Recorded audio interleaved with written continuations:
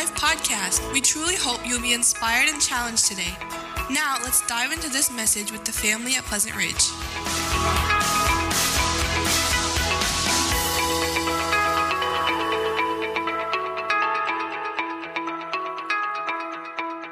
We're going to have a little family talk here this morning. Okay? Hopefully it'll be a help and a blessing to you. And, you know, one of the things that we have to remember as believers in Christ that, we're all here, for us here that know Christ, we are family. And we are here to encourage, help, edify, and strengthen each other with the Word. And the things that I'm going to give you here this morning, even though they may sound difficult, I want you to rest assured that the things that we're going to talk about this morning, hopefully they are a help to you, because I want to encourage you and help you to live for Christ, and I hope that that would be your prayer as well, for my life as well, that I would live for Christ and walk in holiness and walk in truth. So let's look here, Colossians chapter number 2. And we've been looking at these verses, and we kind of left you hanging last week about this whole thing about how to live a godly life. And what we looked at here, verse number 20, Paul says in Colossians chapter 2, verse number 20, he says, "If with Christ you died to the elemental spirits of the world," he says, why do you, if you were still alive in the world, do you submit to its regulations? He says, do not handle, do not taste, do not touch. He says, referring to the things that all perish as they are used according to human precepts and teachings. These have indeed an appearance of wisdom in promoting self-made religion and asceticism and severity to the body, but they are of no value in stopping the indulgence of the flesh. And so we looked last week about this failed attempt to trying to be godly, and these false teachers were promoting this idea saying, if you want to be godly, if you want to have control over your flesh, if you want to live a life that is going to be pleasing to God, then you are going to have to do these rules that we have set up, which is basically just self-made religion. It's asceticism. It's this denying of the body in order to stop the indulgence of the flesh. And Paul admits, he says, these rules had the appearance of wisdom, but he adds they are of no value in stopping the indulgence of the flesh. And we spent some time looking at that difference between that asceticism and biblical discipline that these false teachers were emphasizing. They stressed those ideas of men and were not stressing the principles of God's Word. They were adding to God's Word, creating all these extra commands to follow in order for them to try to be godly. But really it led to pride and self-indulgence. And so if rule-keeping is not the answer to living a life that is pleasing to God, then what is? And this is where we kind of left off, and I told you that we must be identified with Jesus Christ. And that's Paul's whole main thrust of verse number 20 there. He says, if with Christ you died. And so we must be identified with Christ in his death. And that's the answer to our sinful desires and keeping our bodies in check with the reality of God's Word is what it says, that if with Christ we have died. Now remember, Paul is not stressing here and saying, asking, well, if you did die or if you didn't die. He's stating the obvious, because these are believers. He said, if with Christ you have died, and he says, I want you to consider the implications of what that means. Understand that if you have died with Christ, this is what it means to have died with Christ. And so this is what I'd like for you to take away with you this morning. Our union with Christ in his death and resurrection is the foundation for separation from sin and walking in newness of life. Our union with Christ in his death and resurrection is the foundation for separation from sin and walking in newness of life. The key phrase here, Colossians 2:20, if with Christ you died. In fact, Colossians 3:1-4, Paul begins talking about that corresponding truth that we have been resurrected with Christ, and so that our life is now hidden with Christ in God. So what does it mean to have died with Christ? We're going to look at another passage here in Romans chapter number 6 now. And there's a lot here in Romans 6. I don't claim to know everything that it teaches. There is a lot of depth here in Romans 6. We're not going to dive into it too deep, but I just want to kind of hit the highlights here. And I just want to give you exactly what Paul states as what it means to have died with Christ. And so if you have your Bible, I encourage you to follow along as we look at this text, as we expound on Paul's statement here, if you have died with Christ. And I want to give you those implications of what they mean. And I think it's important to look here and to know that Paul's aim is that we would live in victory over sin. I mean, let's be honest, this past week, did you live in victory over sin? Did you overcome, or were you overcome? Which one? If we're all honest, more than likely we were overcome by sin. Perhaps, maybe you as a believer in Christ, you live in a pattern of sin. It might be a hidden sin, something that nobody else knows about, and it's something that seems to really wreak havoc in your life, and you tend to go into those sinful patterns over and over and over, and you don't seem to have any victory over it. Well, Paul's aim here is he wants us to understand that as believers in Christ, if with Christ you have died, you can live in victory over sin. You don't have to live in that sinful habit, that sinful pattern that we sometimes find ourselves in. And so he tells us that Christ's death and resurrection not only pays the penalty for our sin, but it really is the answer that we need to overcome sin on a daily basis. And so if we desire godliness in our life, then we must be identified with Christ in his death. So let's take a look here in Romans 6. Now it's going to give us this full understanding of what it means to die with Christ. And I admit, even though I have memorized these things, I've maybe spent some time in Romans 6, I still have a hard time grasping what Paul is saying here. And so as if we walk through this text together, you're going to leave here a little I'm still having a hard time grasping that. I want you to know that you're in good company, okay? Because the reality of what Paul states here is a reality for us who know Christ as our Savior. I think some of the times that we have a hard time with this is that we throw in this word and we say, but I don't feel that way. Okay? We might say things like, well, I don't feel that I have been crucified with Christ. Well, we got to remember that facts are what matters, not our feelings. Okay? We can't live by our feelings. That's the problem with our world today. People are living by their feelings and say, I feel a certain way, so therefore that must be true. Okay?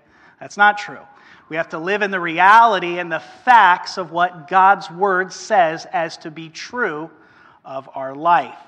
And so we need to chew and we need to meditate on what Paul says here in Romans 6. And I encourage you, we're only going to hit the highlights here, but I encourage you to really read this out for yourself and study it on your own. Now notice as we read through this text here in Romans 6, how many times the word death, died, dead is going to be used.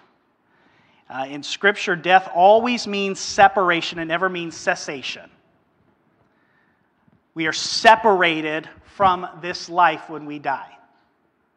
We don't cease to exist, okay? We're just separated from this life.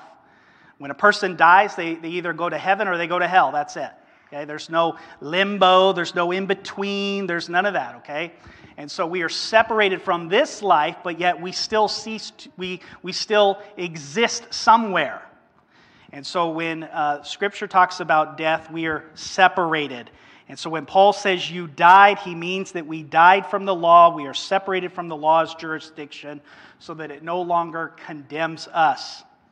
He'll later go on to explain that in Romans 7 if you want to study that out for yourself. And so Paul is stressing that we have been separated from the old nature, the old life of sin, and these statements are facts. They are not feelings. So let's read this, Romans chapter 6, verses 1 through 4 here. What shall we say then? Are we to continue in sin that grace may abound? By no means. How can we who died to sin still live in it? So Paul here is proving that our union with Jesus Christ is completely opposed to a life of continuing sin. Rather, our identification with Christ and his death and resurrection frees us from slavery to sin and allows us to walk in newness of life. That's his whole point here, is that he's trying to say. So Paul knows that we're prone to forget these truths, right? That's why he spends so many times reminding us that we have died to sin. You have died to sin. You've died with Christ. You've died with Christ. So live this way. Walk this way. And that's something that we need to continually remind ourselves as well. Look at verses 3 through 4. Do you not know that all of us who have been baptized into Christ Jesus were baptized into his death? We were buried, therefore, with him by baptism into death, in order that just as Christ was raised from the dead by the glory of the Father, we too might walk in newness of life. And so he says that our baptism pictured the spiritual union that we have with Christ in his death and resurrection, with that practical result that we might now walk in this newness of life that we are supposed to be walking in. And so this baptism happens, this moment of salvation, the moment that we believe in Christ, we are baptized into the body and death of Jesus Christ. We do practice water baptism, but that is just a symbol of what should have already happened inwardly inside. Water baptism does not save you. Water baptism does not make you right with God. It does not secure your way into going to heaven.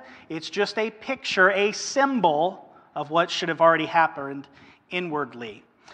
Verse number 5 that we're going to look at here, Paul is now going to make a statement, and he will expound on that statement in the following verses through verse number 11. And so from verses 5 through 11 is where we're going to spend most of our time to grasp this reality of our union with Christ, that we have died with Christ, and to consider the implication of what that means, and so we can have power over sin and not live in a life and walk in sin anymore. So let's take note here. First of all, number 1, if you have died with Christ, overcome sin through the likeness of his death.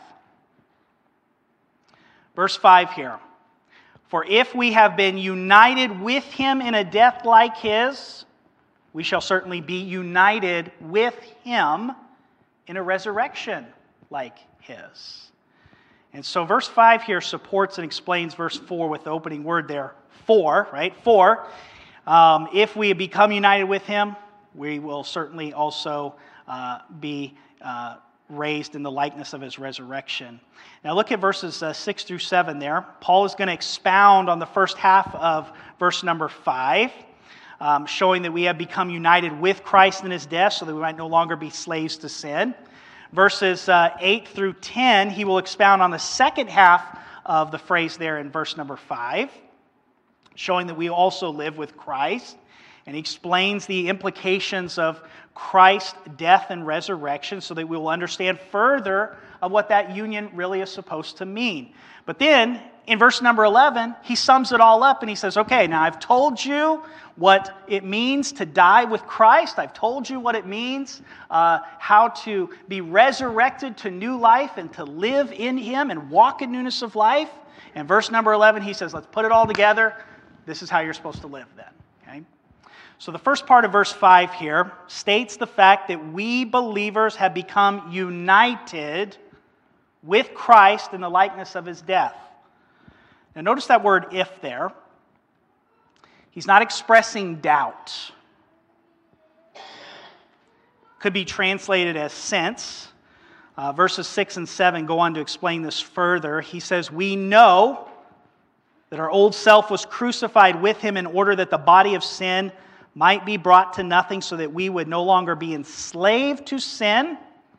For one who has died has been set free from sin. That's a reality. That's truth. Paul says this is true for those who know Christ as their Savior. You have been set free, and you should no longer be enslaved to sin because you have died with Christ. You've been united with him in his death. And so Paul is talking about the knowledge of what God has revealed, not the knowledge that we gain by this personal experience. In other words, you will never feel crucified with Christ. It is something that you must believe because God's Word says so. It's kind of like this. God's Word tells us that we are forgiven. Do you feel that you are forgiven? Some of us feel very, very guilty. Some of us feel, I don't feel forgiven. I don't feel like this has actually happened in my life. But God's Word is true. So who are we going to believe? Are we going to believe our feelings, or are we going to believe the Word of God, which has authority and has power? We believe the Word of God. That's what it says. Now notice a couple implications of what Paul says here. Number one, you are united with him in a death like his. When we trusted in Christ as Savior, we were united to him. The word means literally to be grown together with or grafted into Christ. In other words, it points to our organic living union with Christ, in which we share his resurrection life. But in the first half of verse number 5, the focus is not on sharing his life, but rather in his death. We share in Christ's death. We were united with Christ in his death. You know that old song? Were you there when they crucified my Lord? Were you there? I was there. It's a reality. Because if you were there with Christ, you have died with Christ. Okay? So we died in him. And he says this, that we saw that in verse 3 and 4, that we died with him. And so when Christ died, we died in him. And the structure of this statement is in the perfect tense, meaning that this union was a past action with ongoing results. That's why the gospel is the power of God. The gospel is not just this thing that happened in your life when you believed in Christ and you became a Christian. The gospel is an ongoing result in your life. Yes, it happened here, but the gospel continues to transform you where you are dying and dying and dying more and more to the old self. And you're being resurrected to the new self, which is made in the image of God, which is after Christ Jesus. And so we're still being saved. It's an ongoing process as we continue to die to sin and resurrection with Christ and new life. Here's the second thing. Your old life is over, and you don't have to obey the desires of the old life. Take a look at verse number 6 and 7. Paul says in verse number 6, he says, we know that our old self, this represents what we were in Adam. You can read about that in Romans 5, verses 12 through 19. We're no longer in Adam, but now we are in Christ, who is our life. That's Colossians 3:4. So when Paul says that our old self was crucified with him, he means that what we were before, we were saved, died with Christ. So what we used to be is dead. Our old life is gone. It's over. It's done. It died with Christ. And so this is a complete severance between what we were under the reign of sin and death in Adam and what we have become under the reign of grace to eternal life in Christ. Our old life has ended, as crucified implies. When we have funerals or we go to a funeral home, that person has died. Their life has been severed from this life. It's been separated. You don't go up to that person that's there in the casket and ask him if he wants some food. Do you need a drink of water? Are you doing okay today? Their life has ended. It's done. And so Paul's trying to get us to understand that the old self has been crucified. It's gone. It's done with. It's been crucified. It's over. But the problem is, if our old man has been crucified, then why, oh why, do we and you still have this strong desire to sin? That's the problem, isn't it?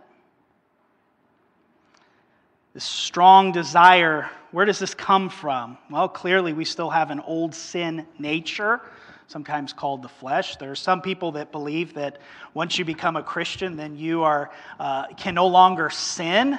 Scripture does not teach that. I would say that if you believe that, you're in la-la land somewhere, okay?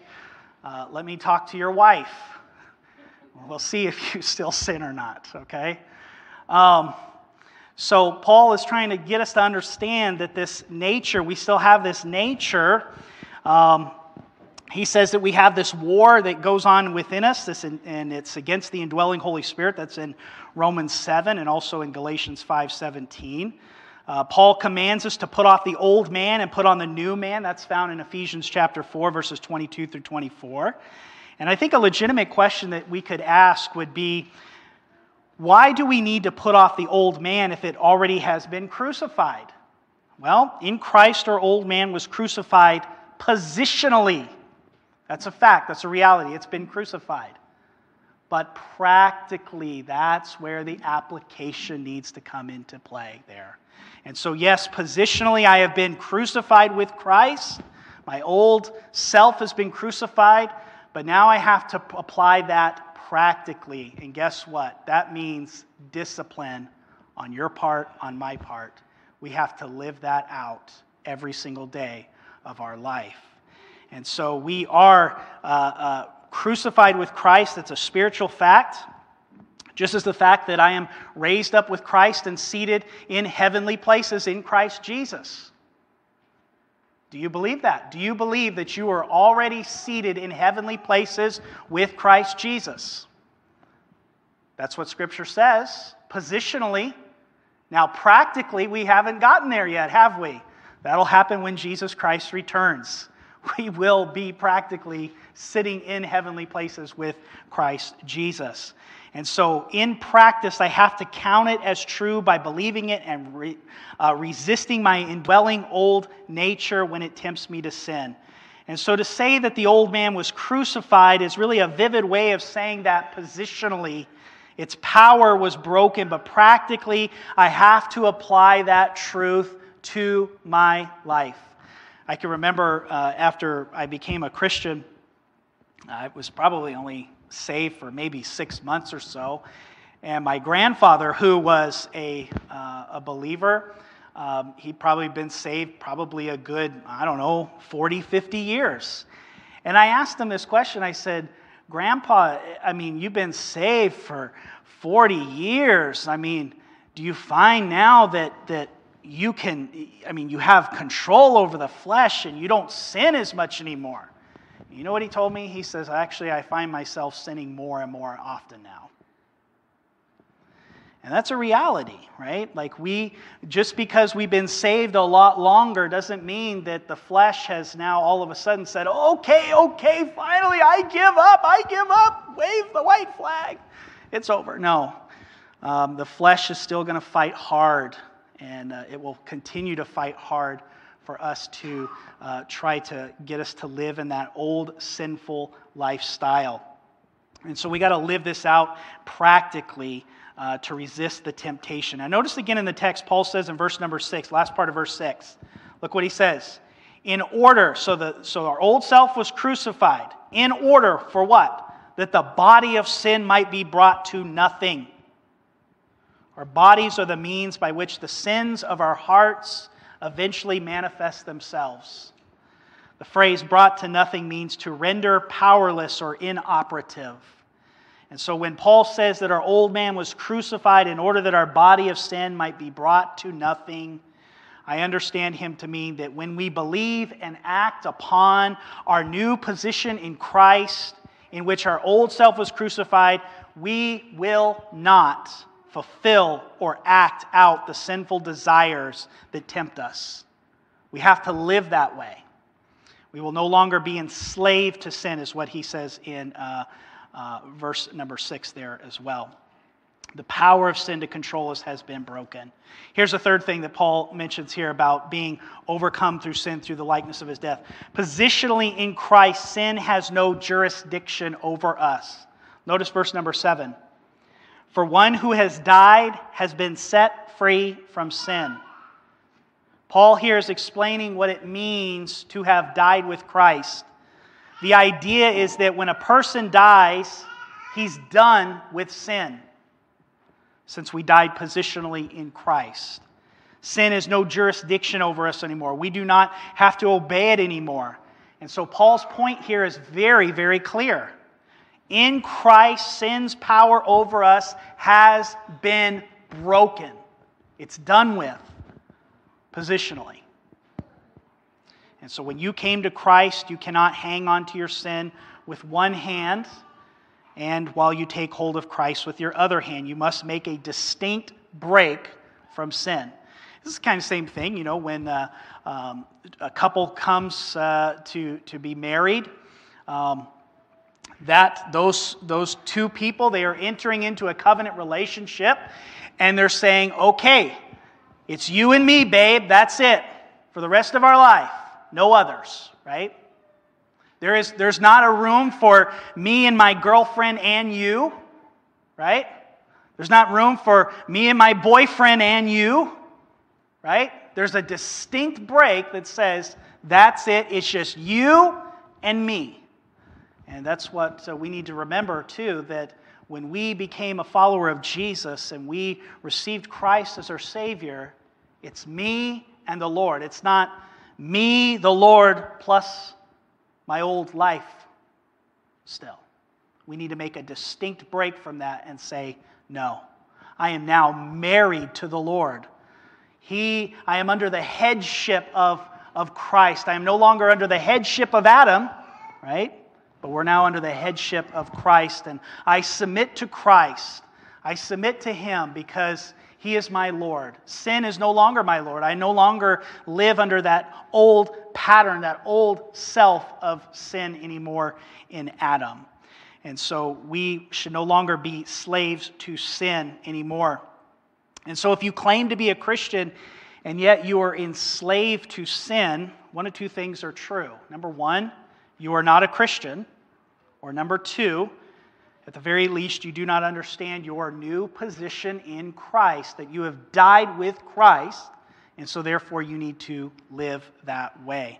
And if you were living that way, Paul would probably ask you, as what he said earlier in verse number 2, how shall we who died to sin still live in it? God forbid, right? So now I just gave you the negative aspect of what Paul is saying here. Now let's look at the positive. So secondly, if you have died with Christ, overcome sin through the likeness of His resurrection. Now I'm going to kind of give you a preview here of what Paul will discuss in Colossians 3:1 with the statement, if then you have been raised with Christ. However, you will notice here in Romans 6, Paul is not talking about our resurrected life that we live with Christ now. He's making reference to the future. Now it is true, yes. There are several verses throughout Scripture that talks about that we have resurrected with Christ now. There's new life in us now. But Paul is talking about a future aspect of that. And you can see it with the words he uses in verses 5 and 8. They are in the future tense, and I'll explain that here in just a moment. And so if we want to overcome sin, we need to know and believe that in the future, you will share in the likeness of His resurrection in the victory over sin. This is explained verse number 5. For if we have been united with Him in a death like His, we shall certainly be united with Him in a resurrection like His. Then he goes on to explain that in verse number 8. Now, if we have died with Christ, we believe that we will also live with Him. Right? There it is in the future. We will also live with Him. So it's true that we are presently risen with Christ, share in his life, but Paul's here is the emphasis on the future. The future experience of our bodies where we will have a complete victory over sin. And that's what happens. When we believe in Jesus, we are saved from the penalty of sin. And as we live this life called progressive sanctification, we are becoming more and more like Christ. We are being saved from the power of sin, saying no to our flesh. Why? Because the flesh has been crucified with Christ. I can say no to that. But then in the future, one day, when we receive a new body, we will be saved from the very presence of sin. Okay? And that's going to happen in the future. And so that's something that we can look forward to, and it's wonderful to think about that. So here's how this works.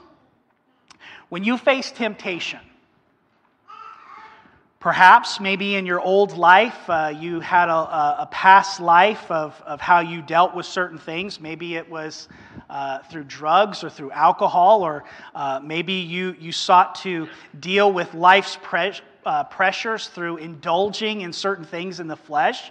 Maybe that's pornography. Maybe that's some form of sexual temptation. I don't know. But in order for you to deal with the pressures of life, you ran to those things and you said, this is going to satisfy me. This is going to help me cope with life.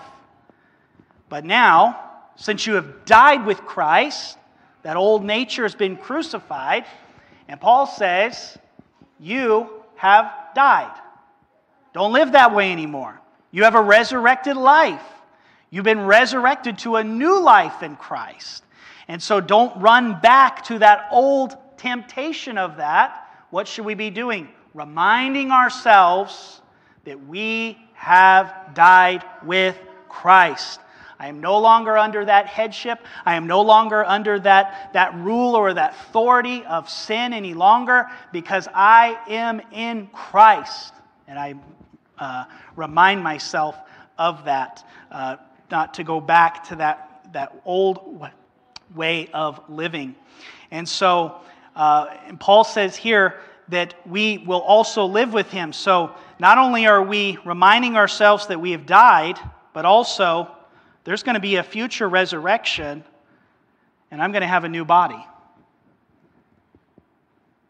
Now, why would on earth would I want to dishonor my Lord with that old way of living when I'm going to have a new body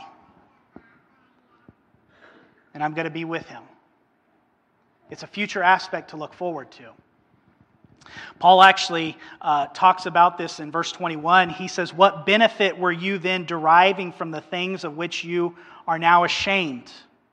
For the outcome of those things is death. And so someday soon you will receive a new resurrection body that cannot sin. And since that is your certain future, why would you want to sin now?" That's his point. So don't live that way.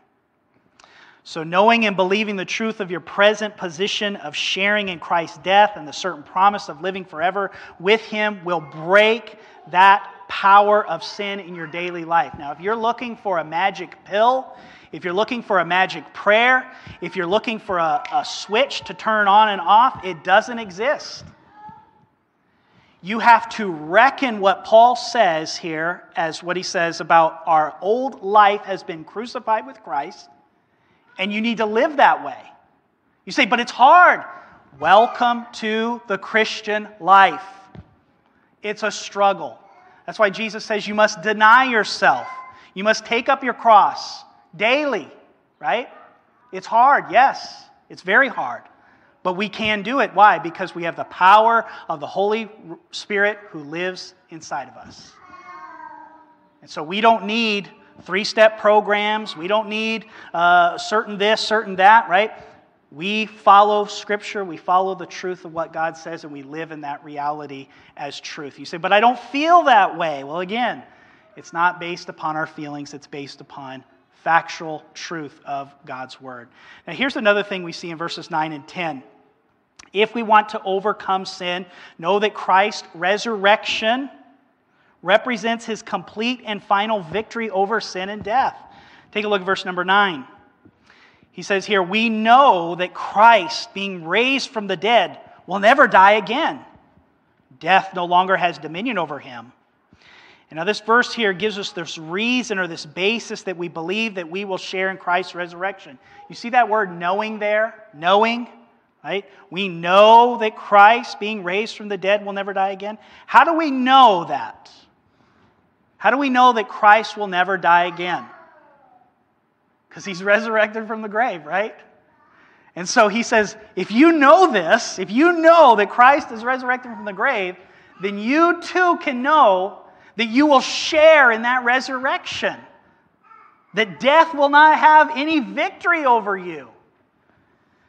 Because since we are in him, we too can have victory over sin, the thought is. And so we believe that we will live with him, with Christ, because we know that he is now beyond the reach of death. His resurrection signifies that he will never die again. Death is no longer master over him. Now check out verse number 10. This explains this last phrase in verse number 9. For the death that he died to sin once for all, but the life that he lives to God. When Jesus came to this earth, he submitted himself to the reign of sin and death in the sense that he came to bear our sins on the cross. Jesus himself was not sinful, okay, but he came to bear the sins of us. And in doing so, what did he do? He became the master over it. Death was no longer the master over him.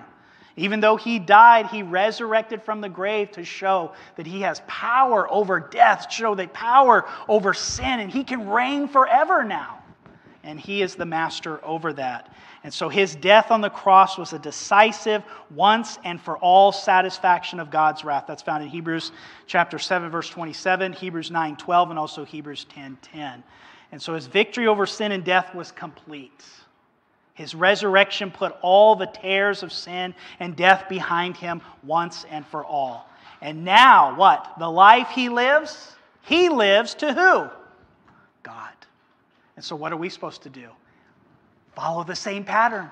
We've been crucified with Christ. The body of sin has been crucified. It's been resurrected to new life. What are we supposed to be doing now? Living unto God, not ourselves. Not that old nature, right? We yield ourselves over to God. We yield our bodies to God. We don't yield our members as members of unrighteousness to sin. What are we supposed to be doing? Yielding our members as righteousness to God and allow him to use that. And so we can have this complete and total victory over sin as well. So the thought in verses 9 and 10 is that Christ's death and resurrection completely and finally conquered sin and death. And the promise that we will one day share completely in this victory gives us this desire and power to overcome sin right now. So let me ask you a question. As family, are you satisfied in Jesus?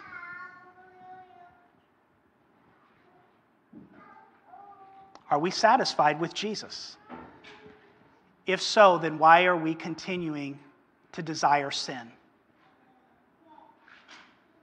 Because either Jesus is so wonderful and so brings us so much satisfaction that we no longer need the old life, or he doesn't. I find in my own life, I'm being honest with you, I find in my own life that when I desire other things other than Jesus, I am saying that I do not, and I am not satisfied with Jesus.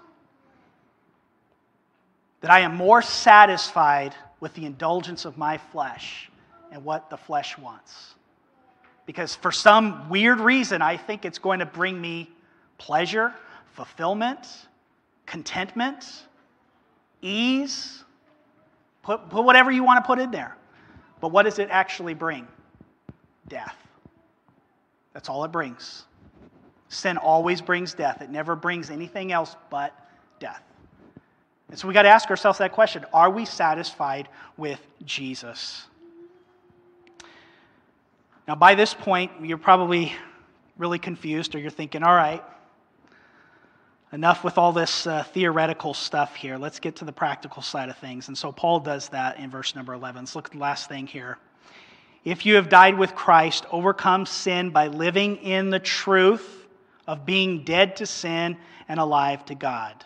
Verse number 11. So you also must consider yourselves dead to sin and alive to God in Christ Jesus.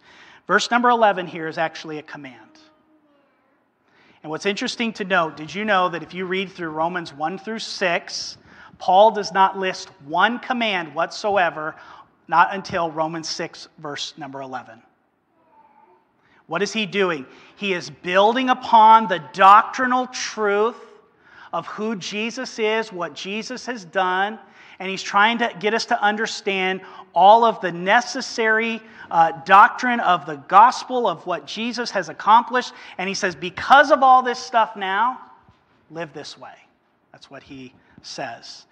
And so our Christian behavior must rest on solid doctrinal knowledge. This is why I say your theology, what you believe to be true about God, will affect your philosophy and how you live your life. And so if you're not strong doctrinally in understanding what Scripture says, you're going to live all kinds of ways. But if you get your mind wrapped around what Scripture teaches about who Jesus is and what God has done in your life and how He has saved you and how in Christ you have been crucified with Him and you've been resurrected to new life, he says this will enable you to live the correct way. And so he says, so you also must consider yourselves dead to sin. In fact, 3 times in chapter 6, Paul has mentioned this knowledge in 6:3, or do you not know, verse number 6, knowing this, verse number 9, knowing that Christ, so knowing who we are in Christ, our identity, okay, is the foundation for how we are to live in Christ.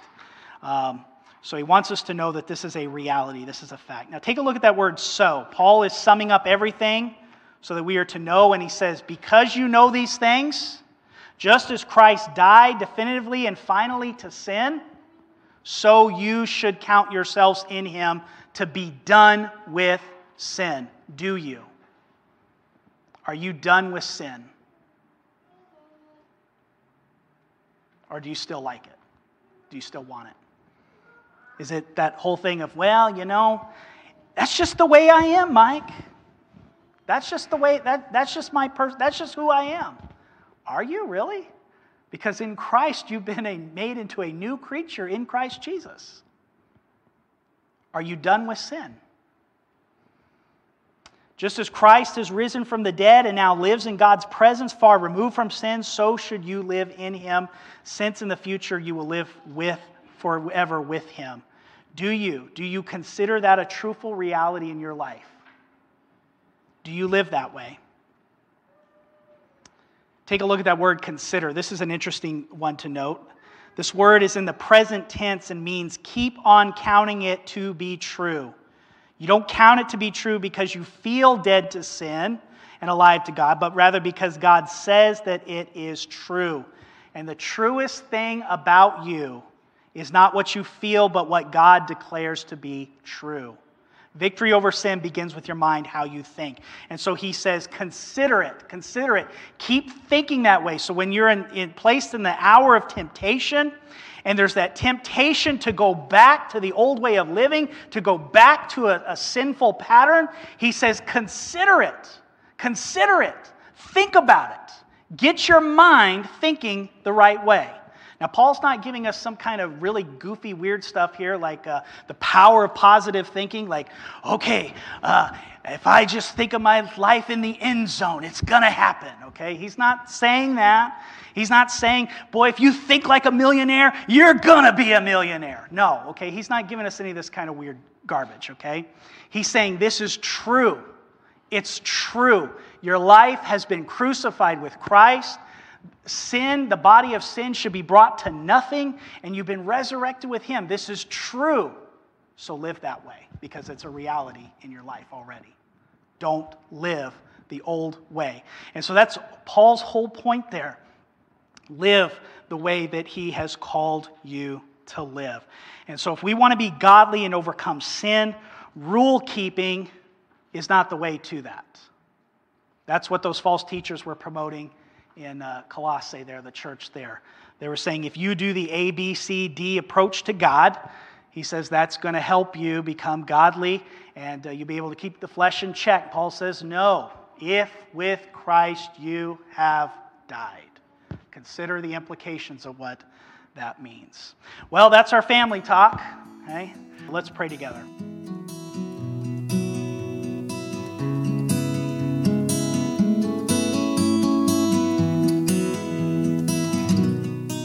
If you're interested in more information about our church or knowing the peace that Jesus gives, visit our website at lifeattheridge.church.